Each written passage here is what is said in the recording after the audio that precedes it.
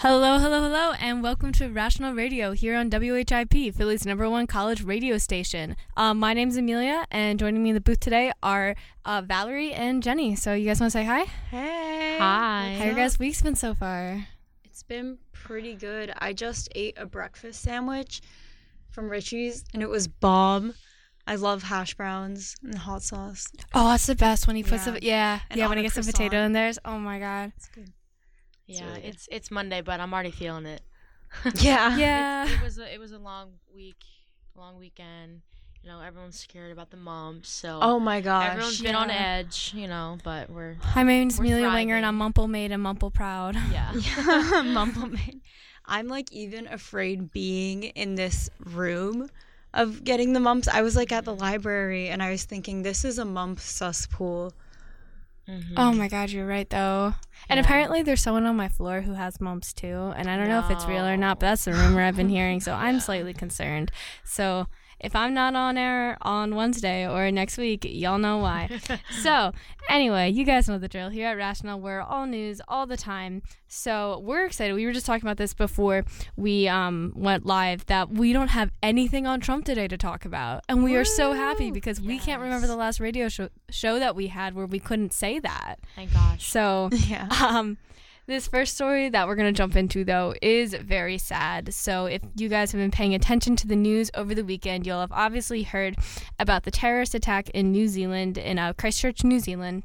So what happened today in the development is that New Zealand is to open an inquiry into what officials knew about the gunman before the massacre, and they're planning to reform some of their gun policies. So Prime Minister Jacinda Ardern of New Zealand ordered an inquiry into what government officials could have known about the gunman in Friday's massacre before he carried out the attack, and this is coming to you from the New York Times. She told reporters, quote, "The purpose of this inquiry is to look at what all relevant agencies knew or could or should have known about the individual and his activities, including his access to weapons and whether they could have been in a position to prevent the attack." She pledged to change New Zealand's gun laws and said that she will announce reforms within 10 days of Friday's attack. Currently, gun owners in New Zealand must be licensed, which involves a review of criminal activity and mental health, attendance at safety programs, and an explanation of how the gun will be used, a resident's visit to ensure secure storage, and testimonials from relatives and friends. So it's already definitely a little more secure than what we have in the U.S. Her cabinet has agreed in principle to overhaul gun laws, but need a few more days to finish working out the details. In comparison, Australia, which is right next to New Zealand, enacted strict gun laws in 12 days following a mass shooting in 1996. So New Zealand's actually on track to do this even faster than Australia did then.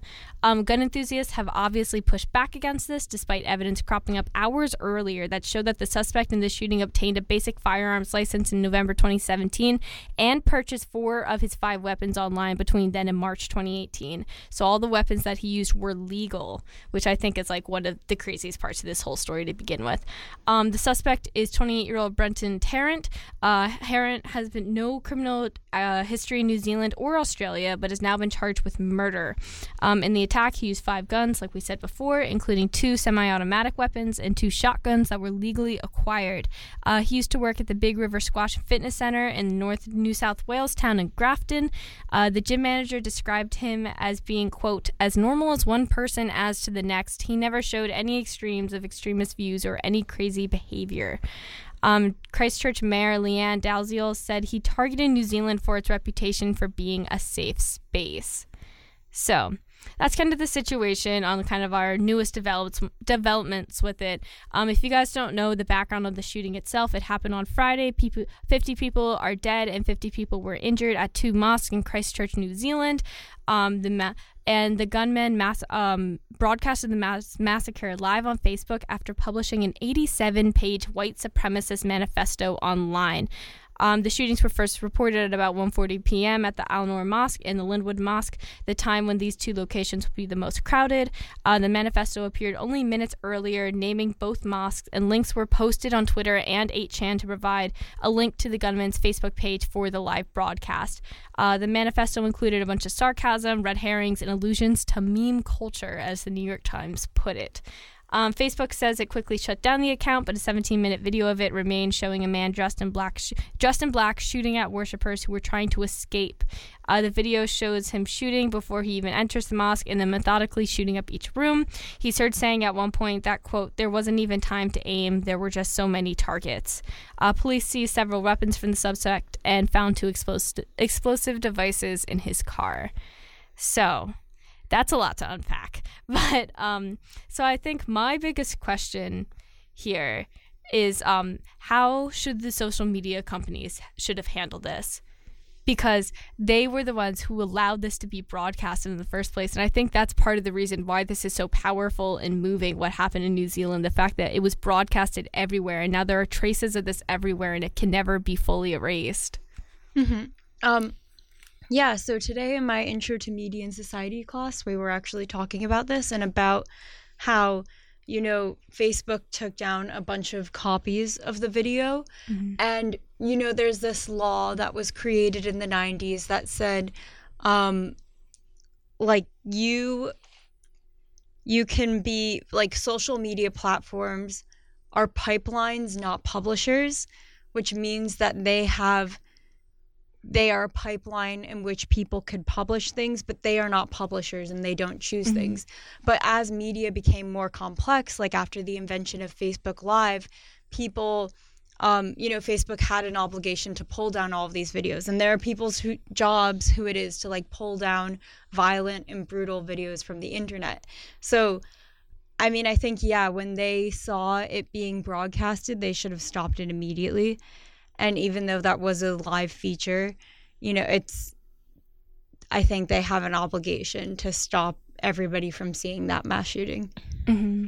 I agree. And I also think that as soon as the live broadcast went up, there should have been several red flags that have, you know, that would have triggered someone in the Facebook, you know, tech department saying, okay, this should not be on air, like cut this. Like there should be steps in place that people watch live feeds 24/7 to monitor which ones are okay and which ones are not. You know what I mean? Because like you said, Amelia, that is never going to go away, unfortunately. Somewhere, somehow, that video will be there because the internet doesn't erase things. Once it's on the internet and in, you know, the web, it's there forever. Like it can never be gone. So and I think it is such a horrible, tragic thing for the deaths of 50 people to be not only on video, but to be spread worldwide and to have that footage available somewhere that someone can watch and then further get, you know, extremist views. Yeah. And I think too, just like with all the references to memes in it, like I know in the broadcast, he literally mentions the YouTuber PewDiePie, like right before he goes into the mosques and things like that. And it's like the fact that it scares me how desensitized like meme culture has become and everything like that. And it makes me worried about like if that's a problem too, and if this is like something that I know I love memes, you know what I mean? I think anyone under the age of 25 in the world does who has access to internet. And so it's like it's scaring me how that could affect something like this and how they could be linked like that and how we've like created a culture of desensitization through it. I agree because there's a lot of memes out there that talk about, you know, they romanticize like death or it's very dark humor, and that is at first I think was a central point of meme culture because it was a way for like teenagers to connect with other teenagers about like serious topics in a way that wasn't so serious, you know. Yeah. So the memes are aimed to be funny, but a lot of them have like serious underlying topics. But I think I agree, Amelia. I think it really does desensitize a lot of people because like even just like the topic of memes as a whole, like they're meant to be funny. Yeah. So people will end up thinking that any joke about death or any other really serious topic is inherently funny, which clearly it's not. Like we all can agree that is not funny. And for him to mention influencers like PewDiePie is like, I can't even imagine being that influencer, having your name be brought up right before someone murders 50 people. Yeah, exactly. And PewDiePie, whoever that is, I don't actually know. He has his own controversial past. Yeah, I looked yeah. up. He's like, I he's knew gotten he in trouble has for making anti-Semitic comments his own before. scandals, right? Yeah. But I'm sure he did not ask for that. And also, too, like, I know he's, like, a gamer, I think is what his thing is. And so a lot of kids watch that. And so to have that fan base associated with a terrorist, that's really, I don't know, that shakes me up just thinking about it. And I don't even follow him. So I can only imagine. Yeah, and it's kind of crazy to see this kind of, like, white supremacist shooting thing occur across the globe. Like, you know, we only think about it like, oh, these are like Americans, these are crazy people. But now it kind of brings the media's attention to the fact that this is a global issue and that, like, racism is global. Yeah. You know, and I think also how, like, Russians used social media to influence the election. Well, not Russians, but the Russian government. Yeah. Russian intelligence. So I think that really we're starting to see people use social media in really detrimental and negative ways rather than just like self-promotion and self-branding and marketing. You know, there are all of these like really dark ways to use social media, like through memes. And as you were saying, Jenny, people aren't taking it as seriously as they should. They might see like a crazy white supremacist meme and just be like, oh, whoa, that's wild. But really, it's somebody actually feels that way. Yeah, and it's like, I'm not advocating for all memes to have to be like completely over and for meme culture to have to go away completely, because I think it is in general a very positive thing. I just think this extremist aspect of it is very scary. The fact that we could let just like public opinion go that far on the spectrum. But you did bring up an interesting point, Valerie, with comparing it to the US. And that's something I did want to talk about too, because we're seeing now it's like it's been 3 days since the shooting happened and New Zealand's already like getting close to completely overturning and reforming their gun policies. Yet in the US we have similar incidents occur and we just ignore it and we turn a blind eye and we just pretend like we leave our gun policies out how they are. So what do you think that we should be learning from this experience with how it's been handled? I think if anything, we should be learning to take action sooner, and that thoughts and prayers do absolutely nothing. Of course, you know, it's like consoling, but thoughts and prayers aren't going to get anything done.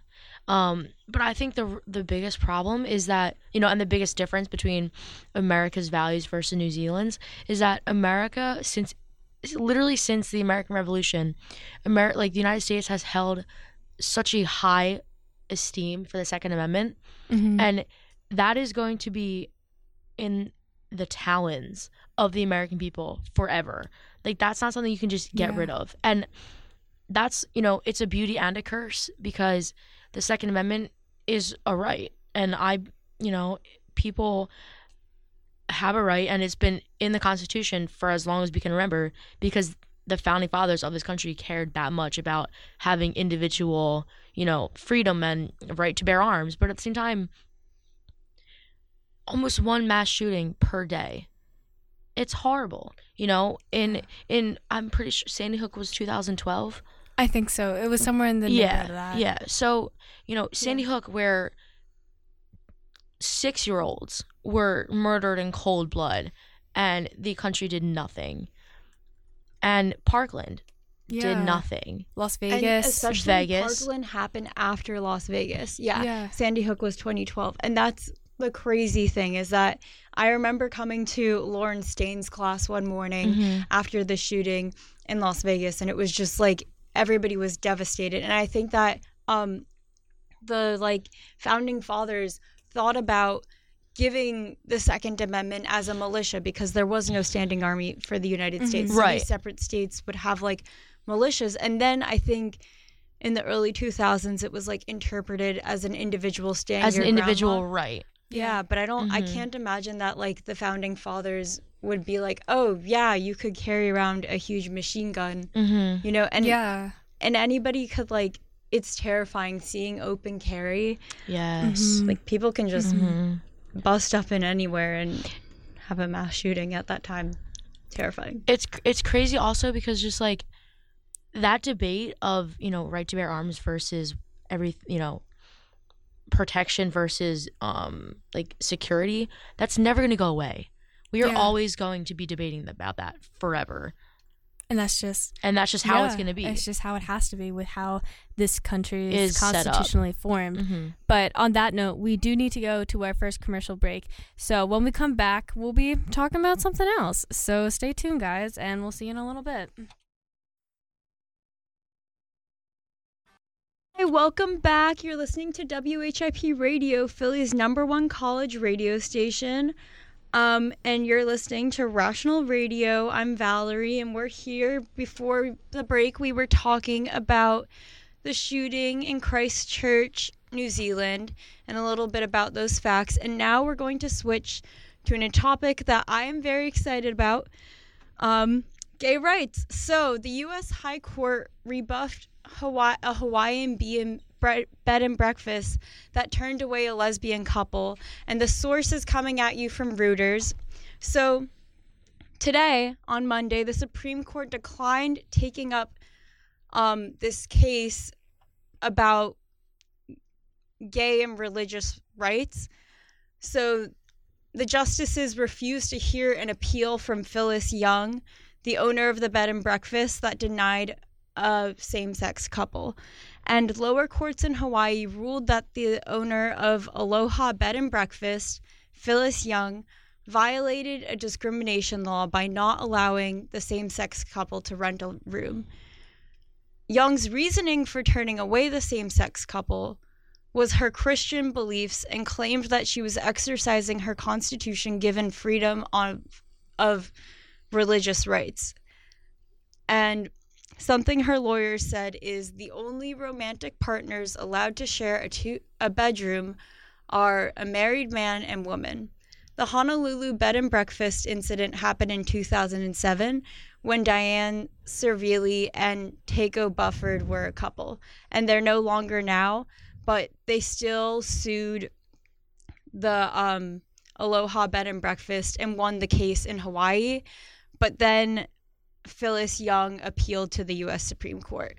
So I did not expect the U.S. Supreme Court to reject this because just back in 2018, the Supreme Court chose the side of a baker who refused to make a wedding cake for a gay couple due to his religious beliefs in Colorado. This was a very recent case. So I was kind of confused. What made the Supreme Court decide to take the side of the same-sex couple with the bed and breakfast case instead of the same-sex couple with the wedding cake case? Because I feel like it is the same type of services, and these are both acts of denying services due to discrimination of sexuality. So what changed in 2018 to 2019? Like, is there a new year, new LGBTQ friendly attitude? I mean, I'm for it, but I'm interested in why. What do you guys think about this? Yeah, I mean, like, that's the thing that surprised me the most about this, because the court right now is more conservative with ever, especially, and it's more conservative than it was when it heard the 2018 case, because now we have Chief Justice Kennedy at the center of it. And so it's so surprising that they would choose to uphold a liberal policy and a liberal precedent when they have the option as a conservative court to make it more idealistically aligned with what they believe in. But I guess like maybe it has something to do with there's not just like in the judicial principles and clauses that the court was settled on. Maybe they can't, as a court, make an argument that the trial wasn't fair. You know what I mean?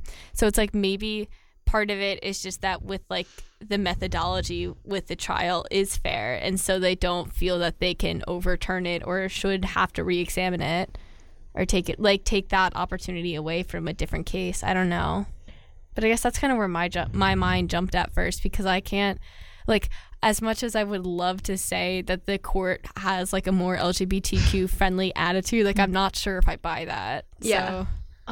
So I'm reading the article right now, and I read it earlier.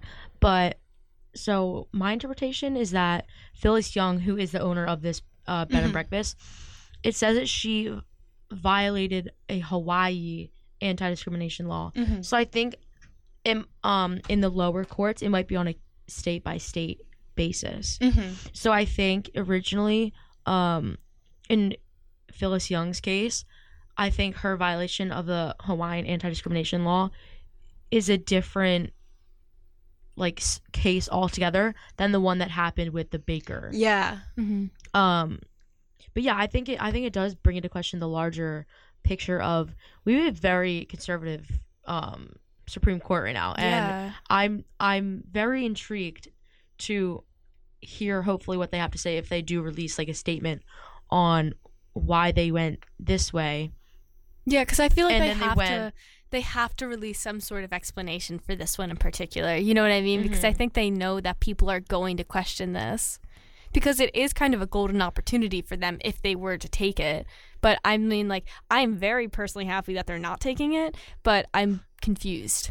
Maybe if they did take it, I think maybe they know that they would like lose. Does that make sense?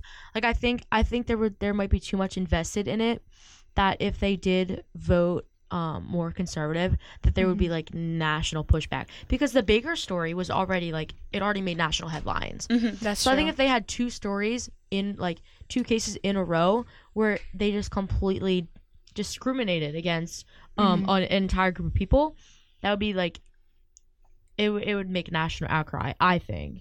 Yeah, and maybe I guess because they already established that precedent, so it's not like they need to like completely make a new one or anything like that. It's already there for them to act on in the future. So I guess they just like maybe didn't want to like, you know, I don't want to say waste time on it, but give it more time than it's necessary. Cause more strife. No need to cause more like public outcry against it when we already have enough against the government right now. Mm-hmm. And we don't actually know what was in, you know, because we weren't obviously there in the courtroom when it all went down. So maybe the way that Phyllis Young made her appeal did not align right with the conservative values even of the Supreme Court. Does that make sense? So maybe that like the way the case went down in court didn't really hold up in the sense of the Baker story with denying the LGBT cake. But I mean, on a larger scale, I'm glad that they didn't accept this case, because just as much as someone has the right to religion, someone has the right to go in a public business. Do you know what I mean? Yeah. Like, I don't understand how someone can say how someone can decide who has the right to visit a public business or not. Mm-hmm. Mm-hmm. And I think in the case with the baker, maybe because the baker was making it himself, that like he was actually applying himself by making the cake. But like the bed and breakfast is like, you just rent the room. You don't have to interact with them. You don't have to talk to them if you don't want to, you know? If you really are that like unhappy with their life choices, just let them rent the room and ignore them. Just let them be on their merry way. You can be on your merry way. Yeah. But I think in the case with the baker, maybe it was an issue of like connecting with them one-on-one. Yeah, because I think making a wedding cake definitely is a much more personal process than having to just literally rent a room and then not even have to see them again. Because you have to talk to them, get their ideas, make sure they like it. And you have to like, it's kind of like telling their love story in cake pastry form. In the article in Reuters, it said that the court had said that it was more like an expression to make a cake rather than renting a room. But I still feel like if you do that, like, I mean, I still think that they should have forced him to make the cake. But I do too. And like, I think that they're not, like, personally to me, they're not very different. But I guess like, if you have to split hairs like that, I guess I could see where they would be split, but I don't agree with it personally. Yeah, if you really scrutinized it, you could easily nitpick. But I think on a larger scale, I don't know. Like, I don't understand how someone can deny someone the basic thing of just being openly like having an open sexuality. Like me, you know, I'm personally straight, but if I have a friend who is of the LGBTQ plus community, their choices does not affect my choices of sexuality. Do you know what I mean? Mm-hmm. So I don't understand how someone can just outright deny someone that right to be who they are. But at the same time, you really can't force someone, like, to play devil's advocate for a second, you can't force someone to do something they really don't want to do. So, like, if this baker did not want to make the cake, you can't say you have to make the cake, because ultimately it is his business. He can do with it whatever he pleases. But do I think it's wrong, his opinions? Absolutely. But at that point, if I had a discriminatory person that I wanted to work with, as soon as I knew and realized that they were discriminatory, I just would have left. It's not, I don't think it would have been that, like, I don't think I would have put that much time and effort into someone who clearly had no respect for my being. You know, like, just I would just go somewhere else, just avoid them, because you can't change people's opinions. They're going to think whatever they want, and that's how I see it. And I think, too, like, if they're claiming that they're discriminating based on a religious purpose, then how else does their religion play into how they run the bed and breakfast? You know what I mean? Like, so it's like, do they refuse other activities or anything like that because it goes against their religion? Or is it literally just this? Yeah, and then if it's just that, that's discrimination. Yeah, like, exactly. I think Amelia, you brought up a good point. I think this woman, Phyllis, I think there's a woman. Yeah. Or, you know, not to gender, but I think this person was just trying to pick and choose which ones that they could pinpoint on this couple, just because they just have discriminatory views. Like, I think a lot of people in the greater public, especially now with social media and everything's always connected, people pick and choose things that they don't agree with and tag religion onto it. Yeah. As a way to excuse their terrible opinions, you know. And to go beyond that, I don't think someone's opinion, you know, I think there's a difference between someone's opinion and just outright denying someone the basic right of being who they are. You know what I mean? Because my opinion could be like, oh, like, I don't like Amelia's sweater, which is a lie. But my opinion would be, oh, I don't like Amelia's sweater. That's an opinion, okay. But I don't think someone's opinion could be, oh, I don't like gay people, or I don't like lesbians, because that's just not, I don't think that's an opinion, really, because it doesn't matter whether you like them or not, because they're still going to be gay or lesbian or whatever else, regardless of if you agree or not. Do you know what I mean? Yeah, and I think that definitely when you are a business owner, like, saying, like, it was also probably a statement to Phyllis and the wedding cake baker, I'm not sure what his name was, of saying, like, I don't approve, like, we don't approve of gay people in this establishment, you know. So it was also a statement for their business.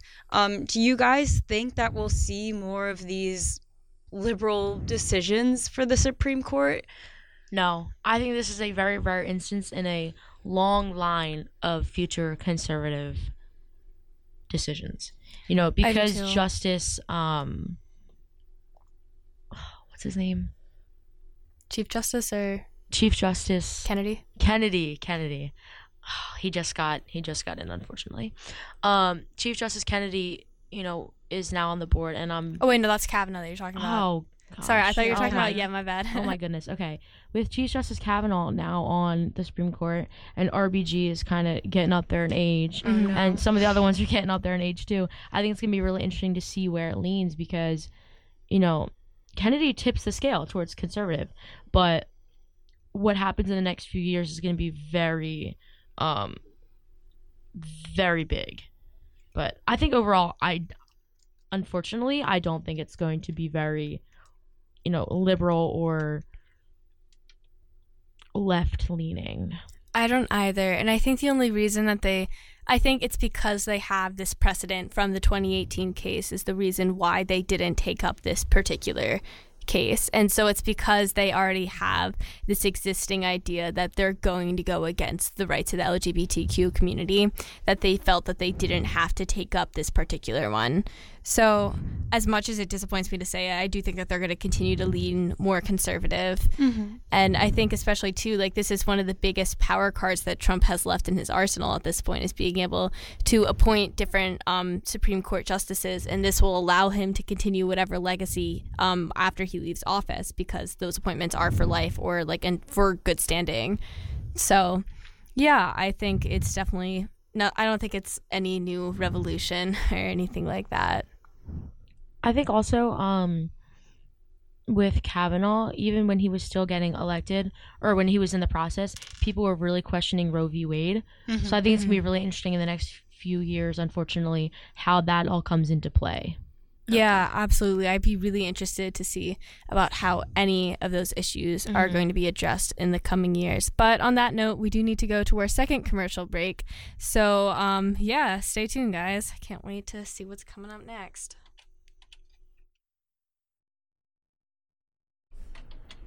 And we are back. You are listening to Rational Radio here on WHIP, Philly's #1 college radio station, coming to you from the Temple University Tech Center. So, yeah, we got this third story coming up. And Jenny, you want to give the rundown? Yes. So this story is coming from the National Public Radio. And the title of this article is basically #nuns too are speaking out. So after the international phenomenon of Me Too, which started in 2017, where women and men around the world stood up in protest against widespread sexual assault and sexual harassment, Pope Francis acknowledged a long-standing secret within the Catholic Church surrounding sexual abuse of nuns by priests. So the #NunsToo movement is starting to open up previously closed doors into what Lucetta Scaffa, an editorialist and history professor, said is the, quote, clerical culture of all-powerful priesthood. She also goes on to say, quote, some men are truly men of God, but others have been ruined by power. So the article kind of explains that nuns are taught that they can always say no, and that it is their fault if a holy man seduces them into committing the sin of rape or sexual assault and abuse. And it goes on to say, nuns who subsequently get pregnant from the rapists often become shunned or outcasted by their order. And Sister Catherine Aubin, who is a French Dominican nun that teaches theology, says the widespread abuse is a result of male domination in church leadership. And the first extensive report of abuse of women in the church was in 1994. And this report focused on Africa, but also included 20 other countries, such as Italy, the United States, Ireland, and the Philippines. Pope Francis has also acknowledged the long-standing abuse, and the nuns are speaking out. The #MeToo movement has opened doors for other victims of the same type of abuse to speak out and stand up, and has given many nuns the courage to break their silence. #NunsToo movement has come around the same time, where there has been more abuse within the Catholic Church being uncovered. Most notably of this is George Pell, who was a treasurer to the Vatican and was convicted of sexually abusing 2 choir boys. And George Pell was the highest ranking Catholic figure to be found guilty of abuse. So this is a lot to unpack. Do any of you guys have any initial thoughts when you first, read this article? Yes. I love Pope Francis. He is the #1 pope. I went to Catholic school for a year, and it was around when he first was put into popeship, the Vatican. Yeah, and he just, he's just such, the way that he accepts gay rights, and I just feel like he is such a forward pope. I mean, of course, everybody could probably do more, but he's awesome. But I am not surprised by this, and I always wondered about this, the hierarchy of power, as you were saying, and I always wondered about young nuns coming into a church with priests and being told about this, sin and stuff. I think it is incredibly tragic that for nuns, people who decide to devote their life to Catholicism and the mission of Catholicism, are told that if they are raped, that it's their fault because they were seduced into the sin of rape. I think that is kind of betrayal to them after they decided to devote their life to this cause, to blame them for that. And then if they get impregnated from rape, to shun them, even though it is not their fault at all.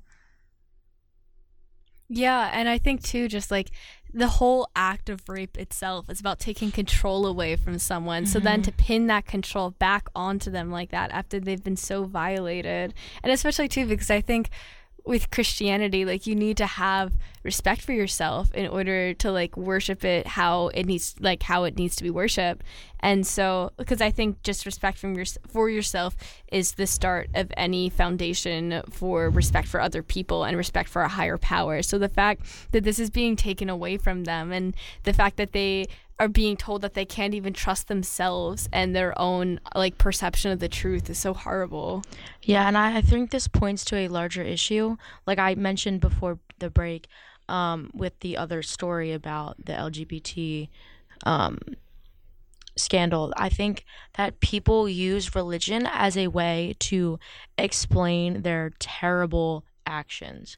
Mm-hmm. And I've thought about this my entire life, and I was raised Roman Catholic from pre-K up until 8th grade. So I was pretty invested in the church. My mom is very Catholic, and I respect her for that and everything. But me personally, I can't understand how people use religion as a way to further their terrible actions and their views and opinions. And this is just like Valerie, you said, this is just a horrible instance of these women who dedicate their lives to the church and service of the less fortunate, and they give themselves up to what they believe is a higher power, to have it all just ripped away by the hands of these men who just want power, and they just want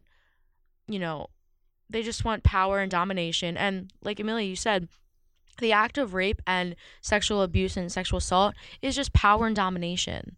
And I think that it points to a widespread issue within the Catholic Church of the male hierarchy of, women not being in positions of leadership and men having all of the say and the power and ultimately the money. Because in the article that was published by NPR, it said that a lot of some nuns who became impregnated by the rapists decide to get abortions.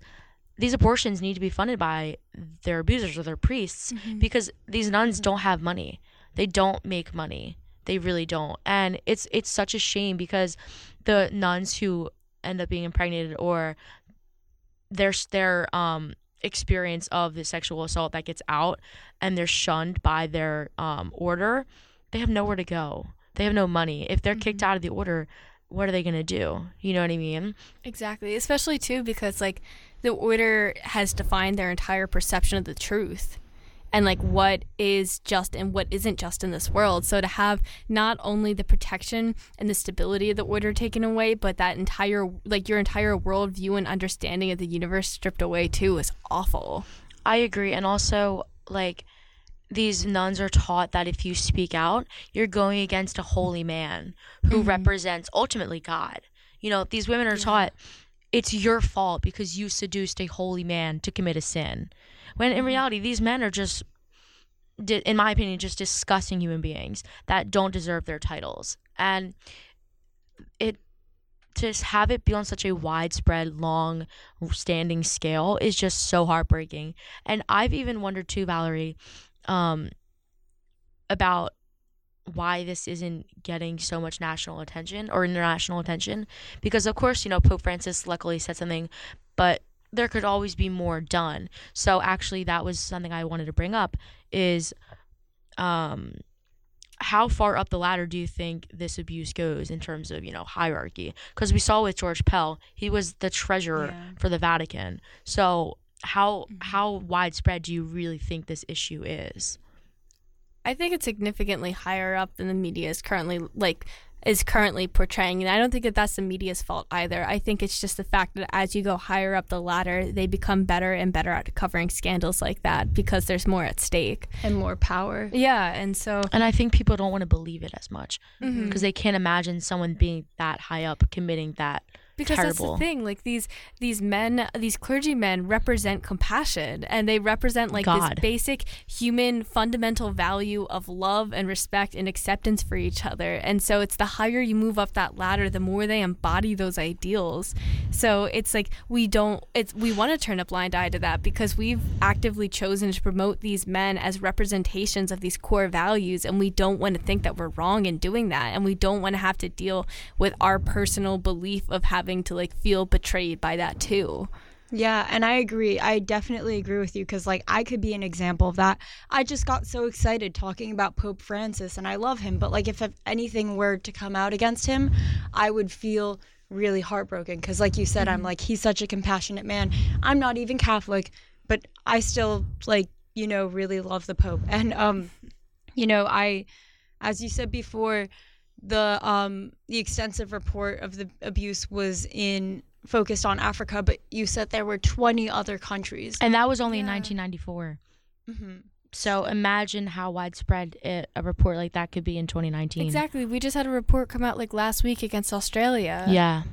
So it's like these things keep cropping up and we keep choosing to just ignore them because it's like we don't want to have to empathize with what the nuns are going through if we don't have to. And it's like a self-protection measure. Yeah, and it was either last week or a few weeks ago, we were talking about Alva Johnson's accusation of Donald Trump, like kissing her unconsensually after she told him, you know, I'm proud of your campaign. I've been committing, like, you know, left my family at home she for you. worked for him, yeah. Committing her life to this cause. And I think that there's this abuse of women who commit their life to these causes, like, you know, and then for men in that cause to just see them as sex objects and say that because like to exploit them is horrible because these are agents of your cause. They are, I mean, with a nun, it's not your coworker, but you know, there is some sort of fraternal sororital thing. It's not, you know, you shouldn't see them as a sex object. Yeah, so Amelia, you brought up the media hasn't really done as much as you think they can. So what do you think can or should be done to not only prevent this from happening that widespread and have it happen at all, but also control the already long-standing history within the church?